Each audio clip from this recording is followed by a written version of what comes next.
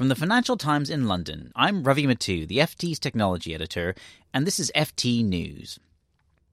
For Western counter-terrorism agencies fighting ISIS, one challenge stands out: the rise of ubiquitous encryption technology. Companies including Apple and Google strengthened their encryption tools in the wake of the revelations of widespread internet surveillance by NSA whistleblower Edward Snowden. But following the terrorist attacks in Paris, the heads of the CIA and the FBI have both said that this needs to change. Joining me to discuss this is Sam Jones, the FT's defense and security editor. Sam, what are the jihadis doing that has got the intelligence chiefs so worried?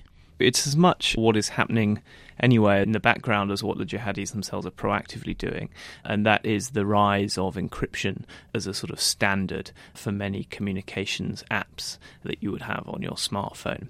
So jihadis and terrorists have gone out of their way to try and disguise their communications for many, many years. The problem is now that it's incredibly easy to do so. So whereas before, when you were talking in the days of Al-Qaeda, you'd have had to have gone to quite a lot of lengths to use properly encrypted technologies on your email, where you might have sent stuff by telegram even, and Al-Qaeda used stenography quite a lot even.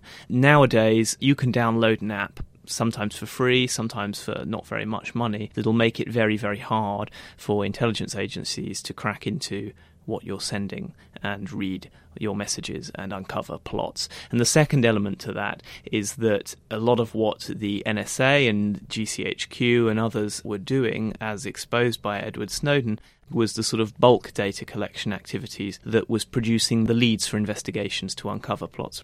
And the problem there is that as the encryption spreads, the chatter, as signals intelligence people like to talk about it, is much harder to come across. There is simply so much more noise that you're not getting the kind of signals, the hints of plotting that you might have been before. So does that suggest that the intelligence chiefs, people like John Brennan at the CIA and James Comey at the FBI, do they have a point then when it comes to the difficulty that they're facing in terms of tracking some of these plots? They have been publicly and privately relentless in saying, post-Snowden, this is a real problem for us, that as encryption becomes more widespread, we are losing capability. The phrase they repeat is going dark. They talk about how there are plots that they are no longer able to track, or individuals they are no longer able to track. And this is particularly interesting in the case of Paris, because here we had a large cell of people, at least 8, that perpetrated the attacks, and a network beyond them that was organising this. And there's a question here about how that wasn't detected, and how the guy that was pulling the strings with this plot, someone called Abdel Hamid Aboud, who had been known to French intelligence for many months now and sought and wanted by them for his connections to a number of plots, how was he able to pull this all together? And the suggestion, and I stress we don't have any concrete evidence of this yet, but the suggestion is that he was using encrypted communications to do so. Of course, one of the things which critics of that view of the CIA, the FBI, say that traditional intelligence practices are also found wanting. So in the case of the supposed ringleader, many people thought he was still in Syria. Of course, he came back into Europe undetected, which would suggest that more conventional ways of checking passports, etc., were also problematic. So presumably those who disagree with the idea that encryption is a bad thing are saying, look, that's one part of it, but there's a much bigger picture here of failures, and it's not just down to the chatter that you talked about earlier. That's right. And I think if you spoke to some of the intelligence chiefs candidly, they would say, yeah, sure, we do need to go back to other methods. And there is also a sort of grudging realization that encryption isn't going away, that it's here to stay. And this is a trend they have to deal with. So although they don't like it, they do have to build out other ways around this problem. One of those is traditional intelligence. In Europe, as with this plot, it's not even necessarily a question of intelligence, as you say. It was a question of border control, of sometimes basic policing. I mean, this guy was flagged. He was a known individual. People had his picture. He taunted the French from an interview that he gave in ISIS's magazine, De Bic, many months ago, just after the cell he was in charge of in Belgium was busted, when he fled to Syria, and he's come back. So some failing here occurred at a much more basic level, not related to his communications, but simply related to sort of gumshoe policing. Of course, it's interesting to see the technology companies themselves, because they would argue they're responding to what consumers want them to offer them. One which is spoken about a lot of, for instance, is Telegram, which was founded by Pavel Durov, a Russian who was persecuted by the Russian state and created this in order to have his messaging not monitored by the state. They're a company, an app which I believe is used a lot, or kind of a messaging app, but they today, I believe, have deleted themselves 78 accounts in the wake of the Paris attacks. Where do companies like that fit in this process? Because presumably they're both, as I say, responding to what consumers want, and still they're not completely devoid of understanding the bigger picture. Well, that's the sort of paradox at the heart of this encryption debate, is that in many ways, as with Telegram, encryption is a good thing for liberal, open, democratic societies. It protects citizens from undue interference, and certainly it protects companies from cyber attacks. Recent losses of personal data from companies that have been hacked by individuals could have been easily avoided had that data been more fully encrypted. So there's this tension. And Telegram is the perfect example of this because, as you say, it was an app set up precisely because of the overreach of a repressive surveillance regime in Russia, the FSB, the state security service there. And this was designed to be a good thing for civil society.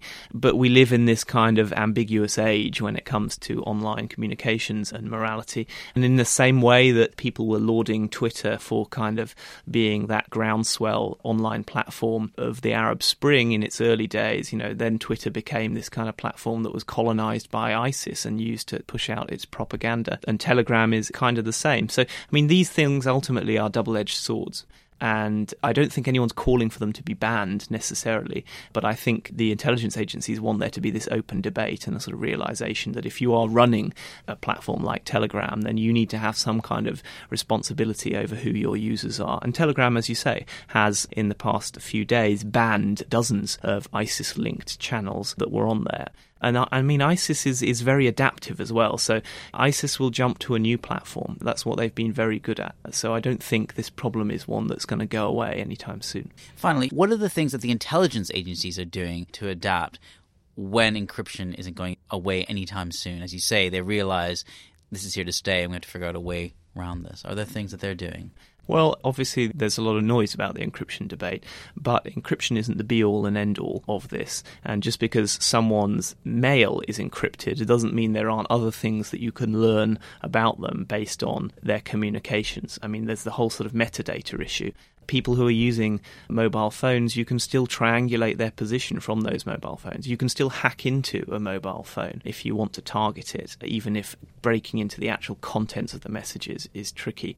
And of course, the use of encryption is patchy. No one has perfect operational security. So there are certainly avenues and ways around this problem for the intelligence agencies. It's not true to say that they have completely lost all of their signals intelligence capability. And the other important trend here, I think, is to remember that we are not endlessly moving to this age of total encrypted communications, because we live in an age of social media and we live in an age of companies that collect data on us, that mine data on us. That's how the likes of Facebook and Google make their money, and they won't be able to do that in a totally encrypted world, so they don't have an interest in that either.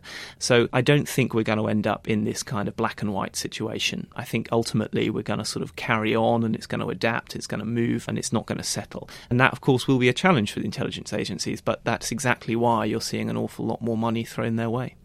The paradox of modern technology and how it will evolve in the coming days, weeks, months will be very interesting to watch. Sam Jones.